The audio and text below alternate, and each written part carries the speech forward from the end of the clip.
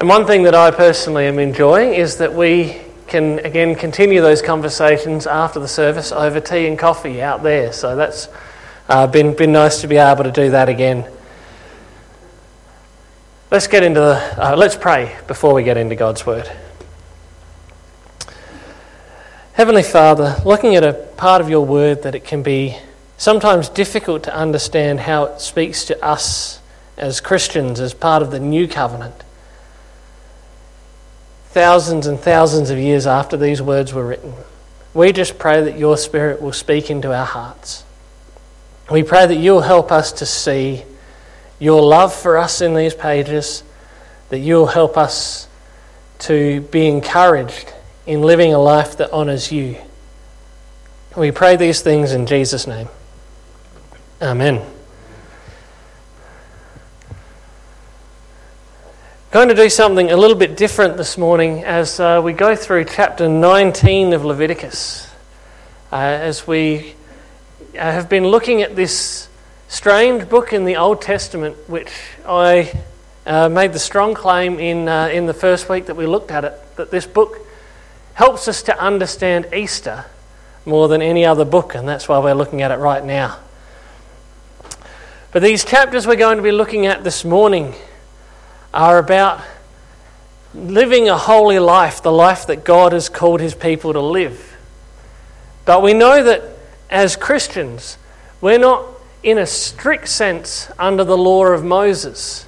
We know that we don't have to follow some of the food laws that they had, that we don't have animal sacrifices as part of our worship of God. So what I'm going to do as we go through chapter 19, which has this very eclectic collection of laws in it, is to ask you to raise your hand if you think, I'll stop at the end of every law, and if you think it still applies today, raise your hand. And if you think it doesn't apply today, hands down. Don't worry, I'm not going to be keeping score and give you a quiz, like a result at the end. The Lord said to Moses, "Speak to the entire assembly of Israel and say to them, 'Be holy, because I, the Lord your God, am holy.'"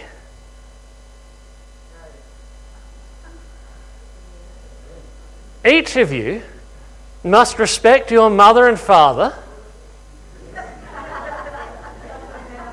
and you must observe my Sabbaths. That's okay. I want your honest answers. There's no one's going to get on you for something being right or wrong. I am the Lord your God. Well, that's not a command, but yes, that is still true today. Do not turn to idols or make metal gods for yourselves. I am the Lord your God. When you sacrifice a fellowship offering to the Lord, sacrifice it in such a way that it will be accepted on your behalf. It shall be eaten on the day you sacrifice it or on the next day. Anything left over until the third day must be burned up. If any of it is eaten on the third day, it is impure and will not be accepted. Oh, there was more. Whoever eats it will be held responsible because they have desecrated what is holy to the Lord. They must be cut off from their people. Okay, so when you reap the harvest of your land, do not reap to the very edges of your field or gather the gleanings of your harvest. Do not go over your vineyard a second time or pick up the grapes that have fallen. Leave them for the poor and the foreigner. I am the Lord your God.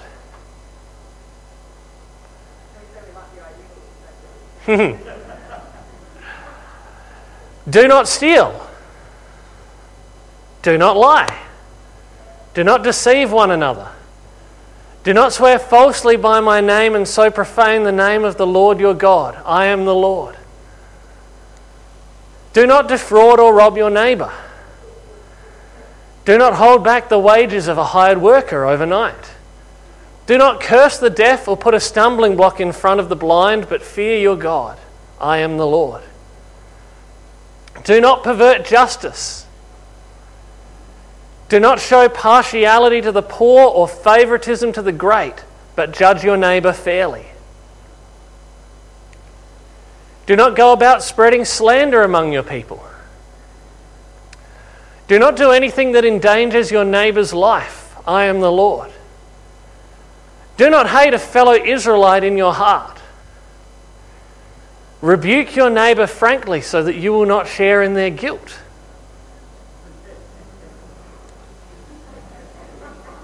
Do not seek revenge or bear a grudge against anyone among your people. But love your neighbour as yourself. I am the Lord. Keep my decrees. Do not mate different kinds of animals. Do not plant your field with two kinds of seed. Do not wear clothing woven of two different kinds of material. If a man sleeps with a female slave who is promised to another man, but who has not been ransomed or given her freedom, there must be due punishment. Yet they are not to be put to death because she had not been freed. The man, however, must bring a ram to the entrance to the tent of the meeting for a guilt offering to the Lord. Oh, there was more again. With the ram of the guilt offering, the priest is to make atonement for him before the Lord for the sin he has committed, and his sin will be forgiven. When you enter the land and plant any kind of fruit tree, regard its fruit as forbidden. For 3 years you are to consider it forbidden. It must not be eaten. In the 4th year all its fruit will be holy, an offering of praise to the Lord. But in the 5th year you may eat its fruit. In this way your harvest will be increased. I am the Lord your God. Do not eat any meat with the blood still in it.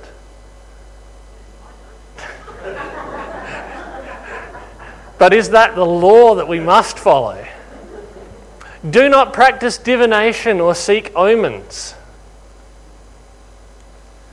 Do not cut the hair at the sides of your head or clip off the edges of your beard. You like that one, Frog?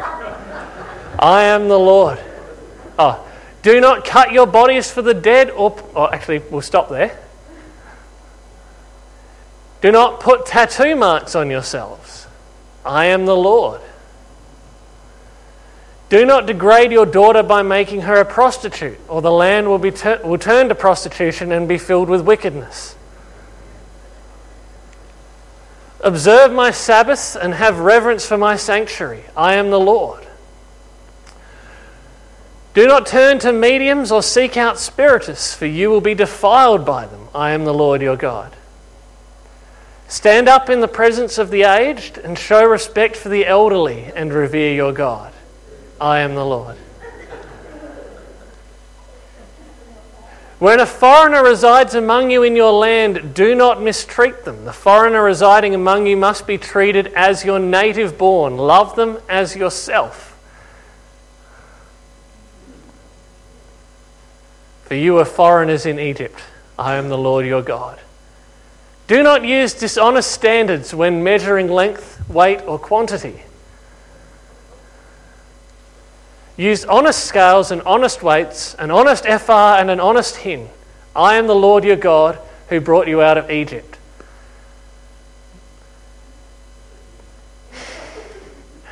It's a liquid measurement. I can't tell you how much. Keep all my decrees and all my laws and follow them. I am the Lord.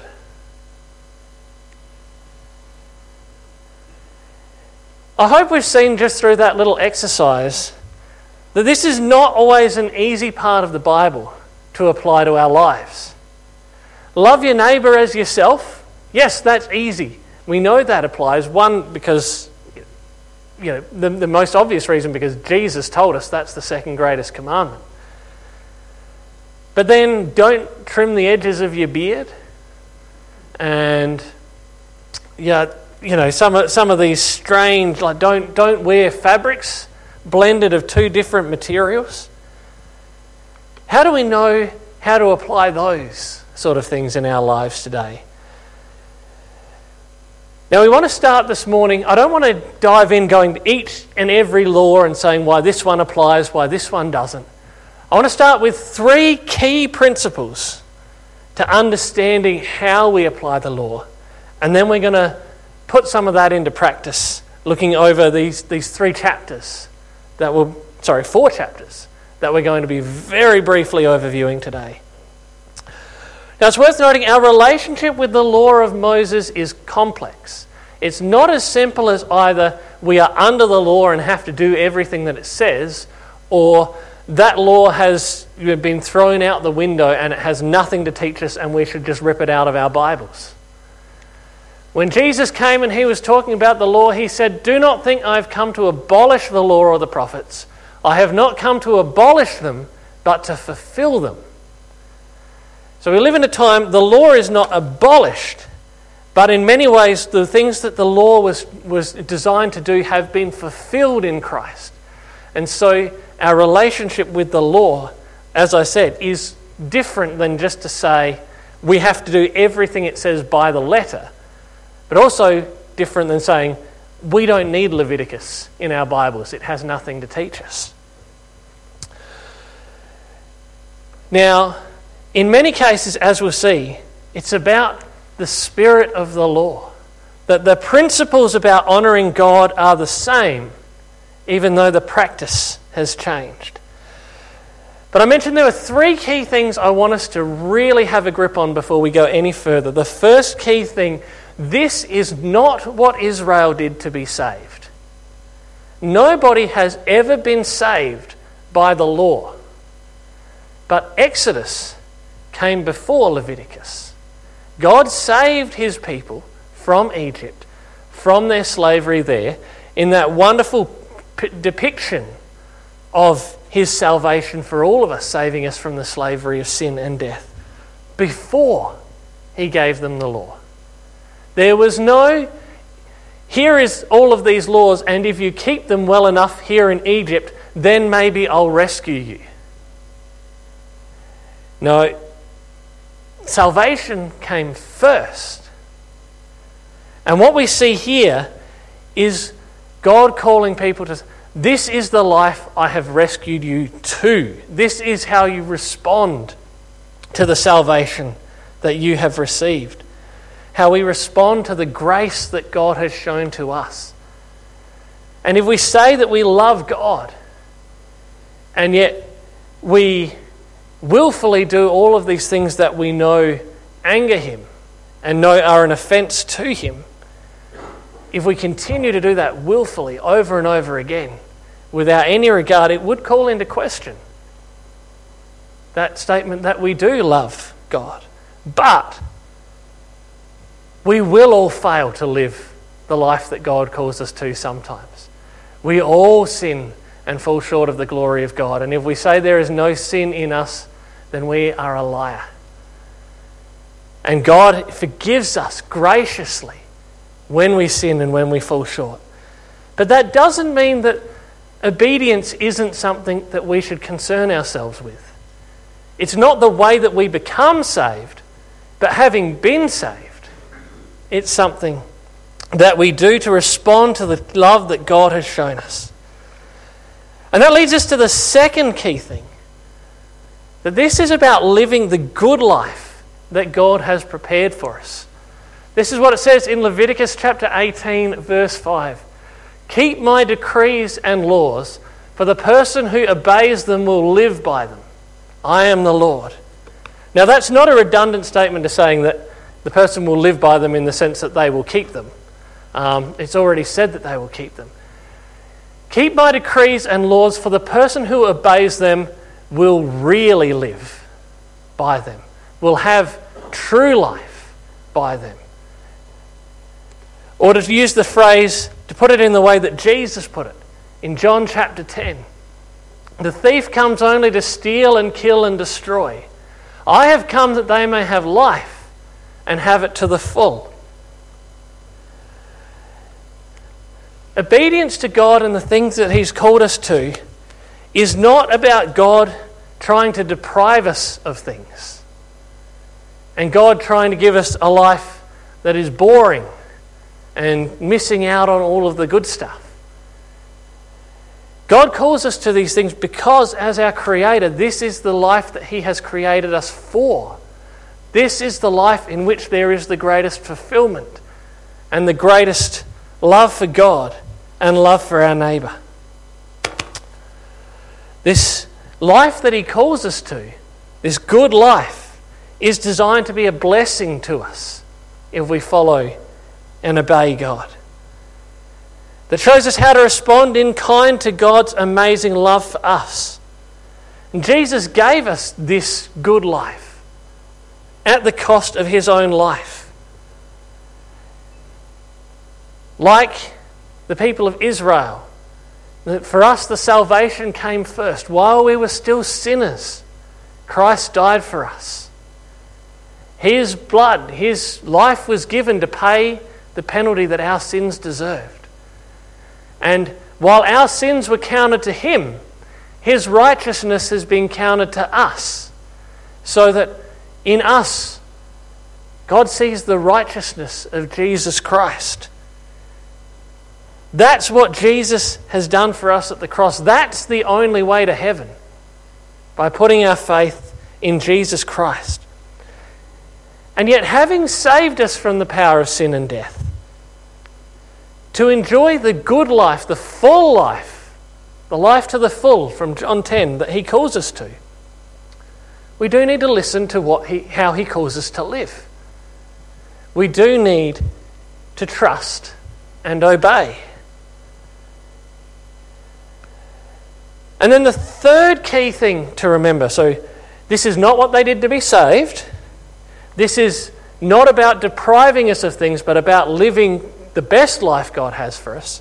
And the third thing that really comes out in this verse, these chapters, is there is no such thing as a line between the secular and the sacred.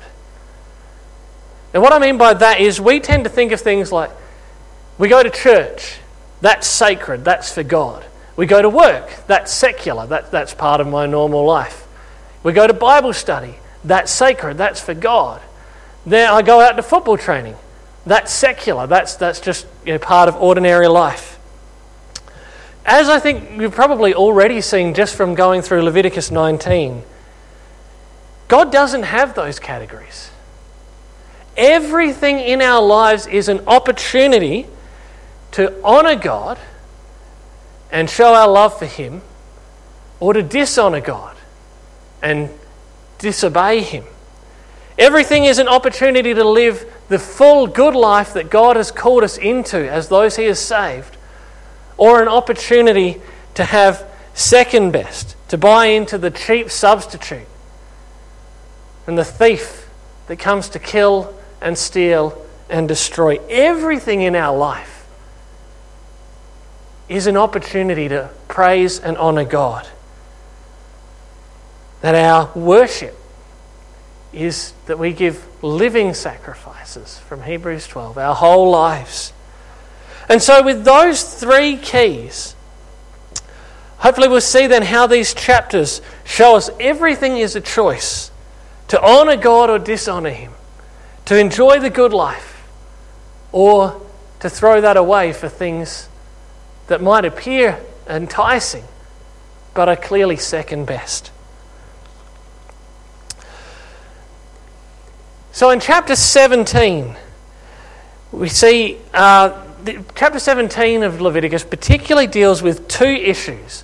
Don't eat the blood of animals and don't make sacrifices at home, but go to the temple and make your sacrifices there, or at this point, go to the tabernacle and make your sacrifices there. Now, how does this show us the choice between honouring and dishonouring God, living his good life or living a poor, cheap substitute? We see these are things particularly associated with the worship of God. That we can honour God by living the good life he calls us to live in our worship of God.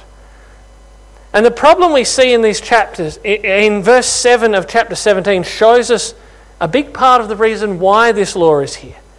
They must no longer offer any of their sacrifices to the goat idols to whom they prostitute themselves. This is to be a lasting ordinance for them and for the generations to come. They'll bring to the Lord the sacrifices they're now making in the open fields. They must bring them to the priest, that is, to the Lord, at the entrance to the tent of meeting. Now we no longer have one tabernacle, one temple, where we all have to come to bring our sacrifices. But how does the spirit of this law speak to us today?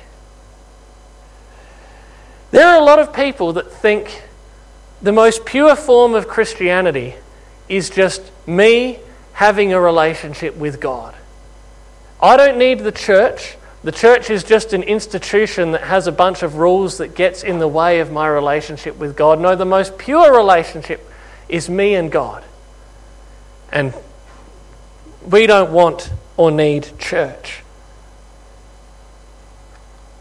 But this is not God's best life for us. God has always saved his people in community. He chose the people of Israel to be a kingdom of priests and a holy nation, to together as a people be his representatives in this world. And he's called us to be a church, to be brothers and sisters brought together, made a people who were not a people. God's best for us involves other Christians, involves having a church, having a broader body that we belong to. And that's so that we can do the many one another's of the Bible. It's hard to love one another if your Christianity is just about you and God. But the other thing that we see in Leviticus 17 is that where people go and just worship by themselves, error can creep in. People can be deceived into worship that doesn't honour God, but actually defies him. And that's not to say sometimes whole churches can't be deceived into such errors as well. But when God's people worship together, it means that we can have people that will pull us up if we're starting to go astray. That we can be a protection to one another. The community of God's people is a big part of the full life that God calls us to. And as for, this is the other small part of this chapter, but as for the matter of eating the blood, now, some of you out there might love your black pudding, so this might be of particular relevance to you. All foods are declared clean in the New Testament. But this chapter, this teaches us two things that we can apply to our lives today. One, how we eat and drink is an opportunity to either glorify God or dishonour him. That's what's led to the whole Christian practice of giving thanks for the food before we eat and things like that. Whatever you do, whether you eat or drink, do it to the glory of God. But the other thing this section teaches us when it comes to why Israel were not to eat the blood is in 17 verse 11. For the life of a creature is in the blood, and I have given it to you to make atonement for yourselves on the altar. It is the blood that makes atonement for one's life. Now we no longer need to make atonement for ourselves on the altar. Christ has done that in our place. But when we look at those verses, the life of a creature is in the blood. It gives greater fulfillment, it gives a greater understanding to what Christ is calling us to do when he says, "This is my blood. This cup is a new covenant in my blood. Do this in remembrance of me." That his life was poured out for us to make atonement for our sins. But it's not just in worship, like I said, that we, in the sacred things, like we see in chapter 17, that we have a choice to honour God or to dishonour him, to live his best life or to have a cheap substitute. Chapters 18 and 20 of Leviticus both particularly deal with an area of human life that is, one, a huge blessing given from God, that is a part of his good life for most, if maybe not all, but the majority of his people, but is also something that has huge potential to damage lives, both the life of the person and the lives of others they interact with. And this is, of course, sex. As we look at chapters 18 and 20 of Leviticus, it reminds us that sex is an opportunity to honour God or to dishonour Him, to live His best that He has for us, or to turn away from the good life He has for us, for something that so often ends in unhappiness and disaster. Now, these laws particularly pertain to who you can and can't marry, who you can and can't have sexual relations with. And rather than reading the whole thing, it's simplified right there in the graph. It's addressed to men, although it is talking about consensual relationships. So in that it is sort of speaking to women as well. But it said to men, you can't marry and have sexual relationships with your mother, with your stepmother, with your paternal aunt, with your maternal aunt, with your paternal uncle's wife, with your sister, with your stepsister, with your fraternal sister-in-law, with your daughter, with your daughter-in-law, with your wife's daughter, with your granddaughter, or with your wife's granddaughter. And as much as we might like to think that some of these things would go without saying, the reality is in these verses, God is saying, as you go into the land, you need to stay away from the practices that you see, that you've seen from the Egyptians and that you will see among the Canaanites, including many of these things. And so he warns, first of all, stay away from sexual relations, from marriages with close family members. So that's that graph. But that's not the only ones. It also says that there's to be no sexual relations, no marriages for a man to be married to another man and have sexual relations with another man.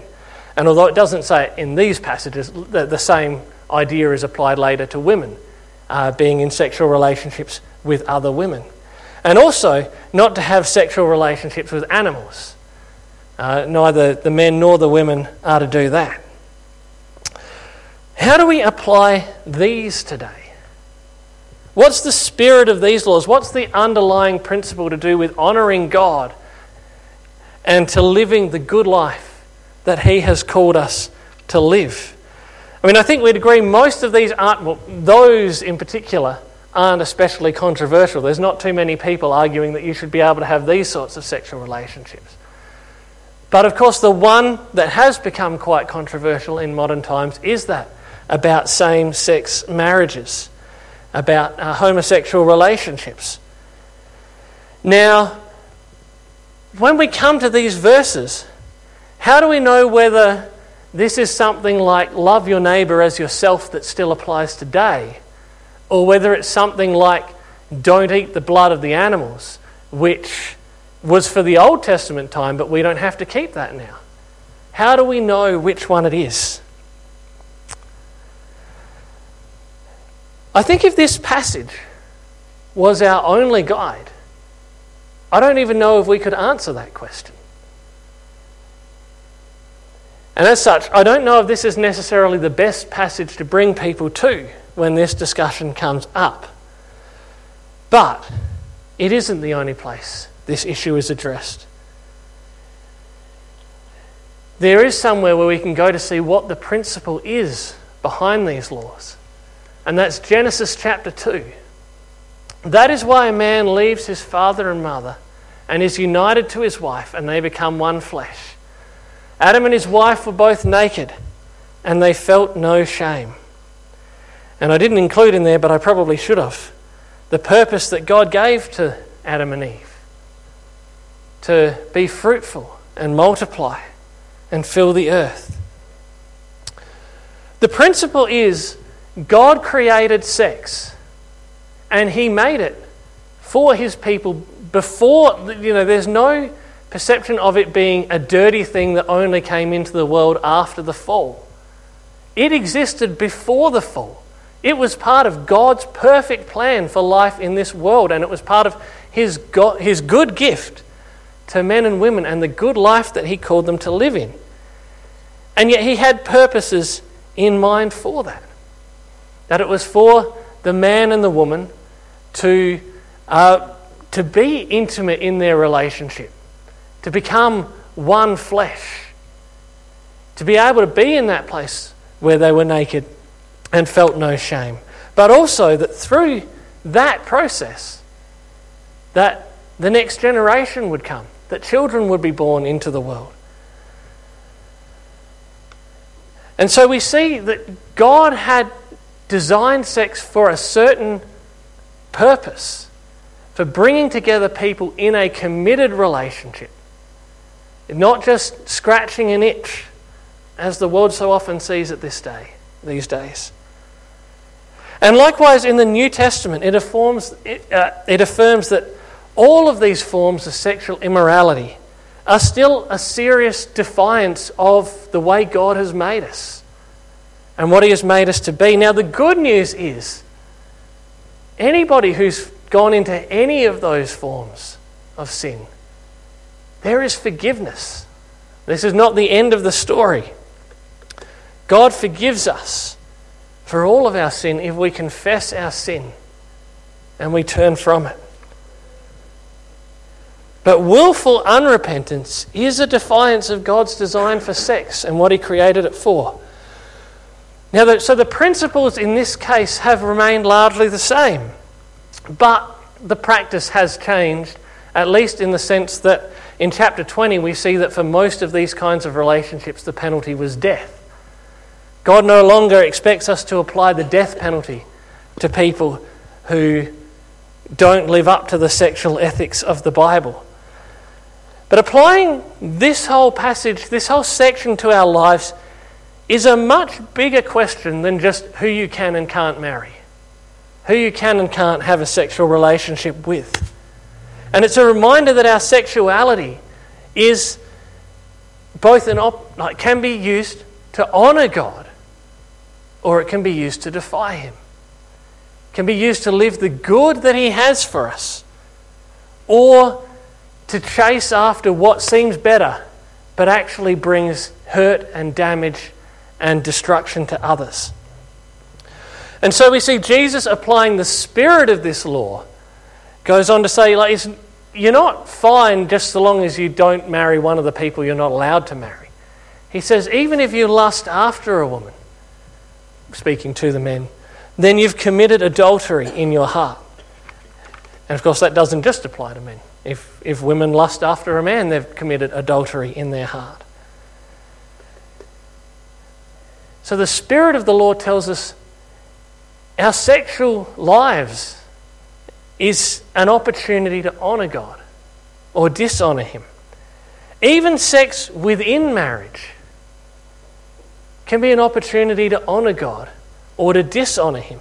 God has given those who are married, he's given sex as a gift into the marriage to bring intimacy, that we might be one flesh, to bring a greater connection to one another, but also the possibility of children.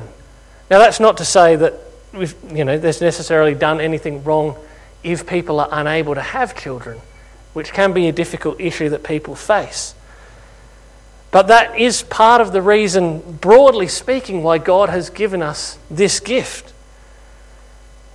And I know, as somebody who's been married for, nearly 10 years now, that even without having done any of the things Leviticus talks about, that there have been times in sex where I have been more self-centered and more interested in my own satisfaction, and times where I have been more other-focused, more loving and more generous.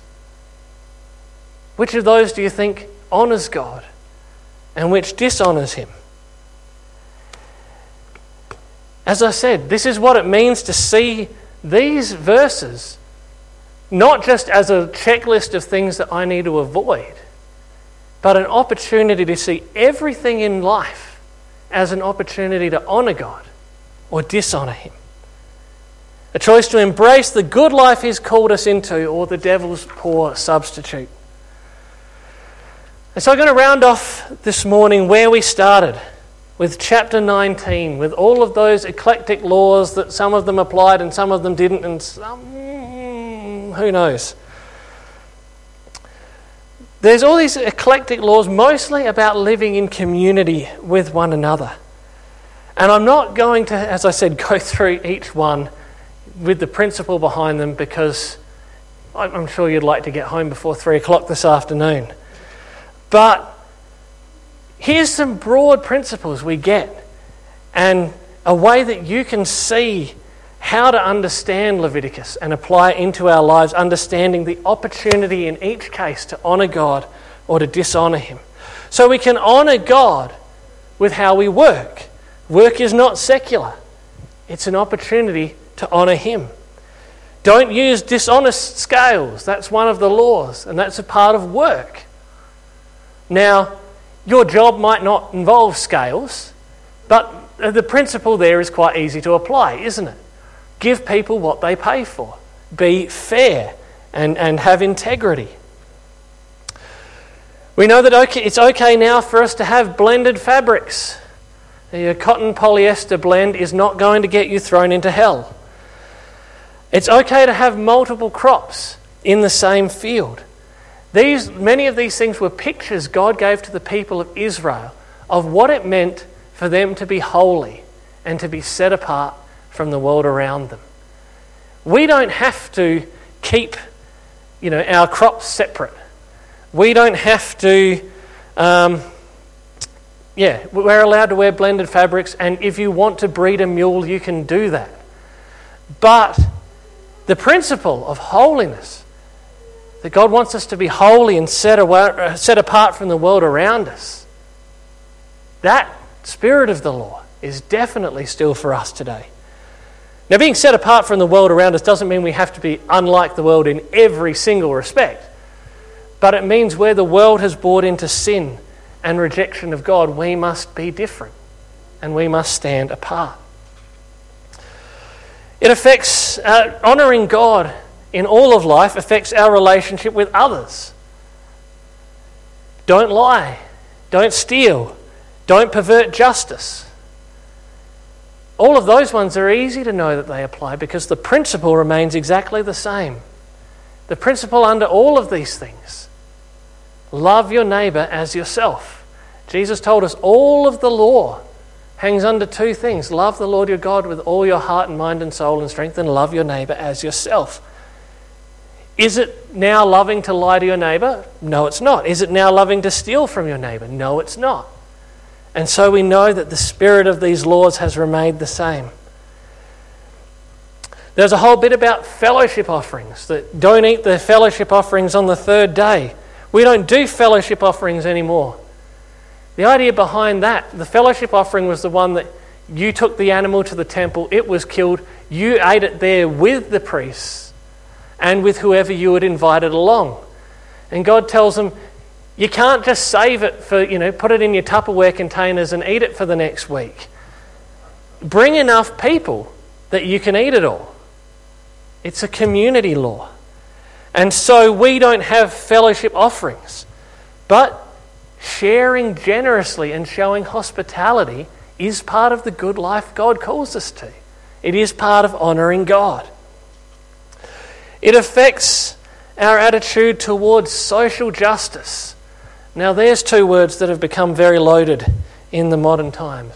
But particularly these are issues around caring for the poor, caring for the marginalised, the minorities, caring for the aliens, as the older translations put it, the foreigners that live in your land.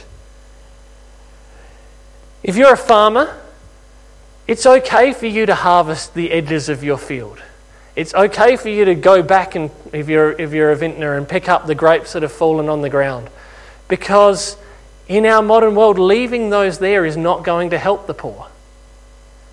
What those rules were there for in those days, those things would be left so that the poor could come along, they could collect what was left, and they could live off it. So the farmer is absolutely free to harvest the edges of his field. We live in a time where our farms are generally removed by a great amount of distance from where the majority of the underprivileged people live.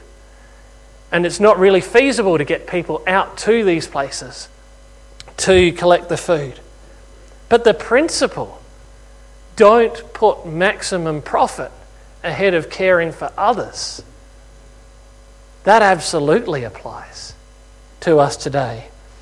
So how we work and how we go about our profit margins as opposed to caring for our workforce and showing generosity in the community, that is absolutely an opportunity to live the good life that God calls us to, or the devil's poor substitute, to honour God or to dishonour him. Now we have a different relationship with the aliens, with the foreigners that live in our lands than what was in Israel's day, where they were a theocracy and there was certain things that all people in those lands had to observe. But that principle, treat them with justice and respect, like those who are the same as you and born in your land. That absolutely is a way that we can honour God and live the good life he has called us to. Now I could do more. Like I said, we could be here all day. But I hope that these have been helpful in understanding, coming to Leviticus to see the spirit of the law. Coming to Leviticus and seeing how everything in your life is an opportunity to honour God, or is a choice. And we can honour God not just in what we do, but in how we do it and the attitude that we have in doing it. But the good news is, because there will all be times when we make the wrong choice, when we choose to dishonour God, when we choose the devil's poor substitute. The good news is this is not what we do to be saved. Our salvation doesn't lie in how well we keep the rules and follow the spirit of the law, but in that Jesus gave his life for us. And so, in response to a Saviour who has loved us when we were completely unlovable, while we were still his enemies, to respond to the love that he has shown us, is good that we should want to honour God in our lives. And he calls us to this not just, because we need to pay him back. We can never pay him back. But because this is actually the life we were designed to live, and this is what is best for us, and where we find the greatest fulfillment and satisfaction. So we should look at these things and not be disheartened by how much we might fall short in some of these areas. But there is a time to say, I know I have fallen short. Please forgive me. Please help me to see the goodness of the way that you have called me to live, and give me the strength to live it more and more each day by your grace. And I hope that we can see that work, that our friendships, that sport, that shopping, church, parties, sex, entertainment, when the waitress knocks your glass of wine over, when your football team loses after the siren. Almost got through without it. All of these are an opportunity to glorify God in what we do. We can choose to have the life that Jesus calls us to. The life to the full. The life that he calls us to. In response to his great love for us. The salvation he won for us at the cross. Let's pray. Jesus, we thank you that you loved us and gave your life for us while we were still your enemies. Before we could ever do anything to earn our way back to you, you paid the price our sins required.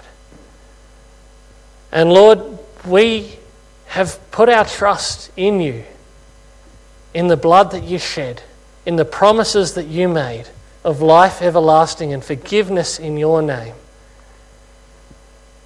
And Lord, having made that decision, we still can never repay you. We can never make things up to you. But we do love you for the love that you have shown to us. We pray that you will help us to show that love in every aspect of our lives, to see every moment of every day as an opportunity to love and honour you. And Lord, when we fail and fall short, may we not buy into the lie of condemnation and self-judgment, but may we simply humbly come to you and ask for forgiveness, trusting that you do forgive, and that day by day, by your Spirit, you grow us to be more like you, living this good life that you have called us to live, where we love you with all of our hearts and minds and strength, and where we love our neighbours as ourselves. Thank you for this in Jesus' name. Amen. We're going to finish this morning with a hymn that really speaks about that opportunity of being like Christ and showing his love in everything we do.